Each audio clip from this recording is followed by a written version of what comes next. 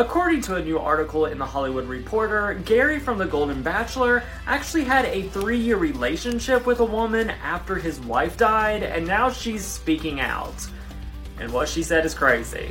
It was during his time as a maintenance man at the Vera Fringe Mental Health Center in Davenport that he first met Carolyn, but the two did not get together until 2 months after his wife passed away.